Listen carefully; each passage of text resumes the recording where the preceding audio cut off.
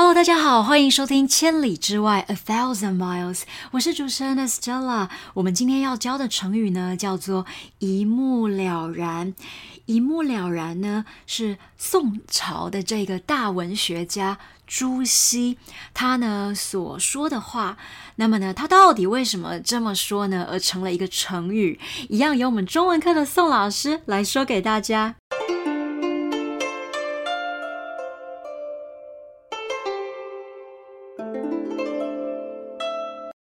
今天要说的是一目了然。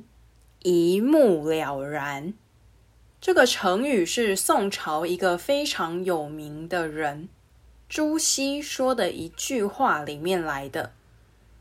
朱熹是宋朝的一个研究员，他把宋朝以前很多书都找出来，然后研究这些书，像是研究孔子或是孟子这些人说的话是什么意思，然后把朱熹自己的看法写下来。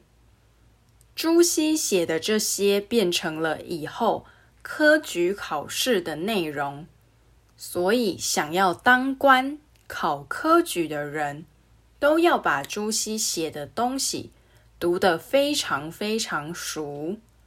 所以朱熹是一个很重要的人。有一次，朱熹对他的学生说，如果你想要了解一个人在书里面写的东西是什么意思，你就要从很高的地方往下看，这样可以一眼就看得很清楚。这里的从很高的地方往下看，不是要你站得很高往下看书的意思，是你看书不可以只看一点点，要整个都看，而且要有自己的想法。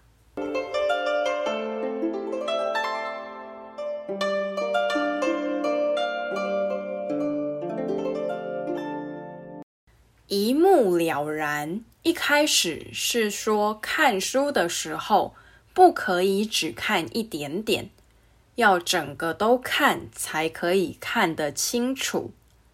但是现在不只是可以用在看书，还可以用在很多地方，像是从山上往下看，整个城市的风景都一目了然，真漂亮。还可以说，广告一定要一目了然，才可以让全部的人都看得懂你想卖什么东西。跟一目了然很像的成语还有一清二楚。可以说，从山上往下看，整个城市的风景都一清二楚，真漂亮。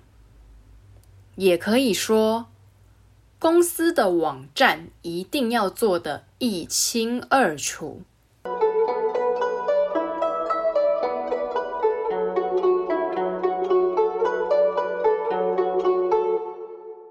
以上是今天的节目内容，你都学会了吗？喜欢中国历史、成语故事的话，一定要继续订阅千里之外 A Thousand Miles， 也欢迎追踪 Mandarin X 中文课。本节目的内容来自可考的网络资讯以及中文课专业教学团队编写著作，希望你喜欢，我们下次见。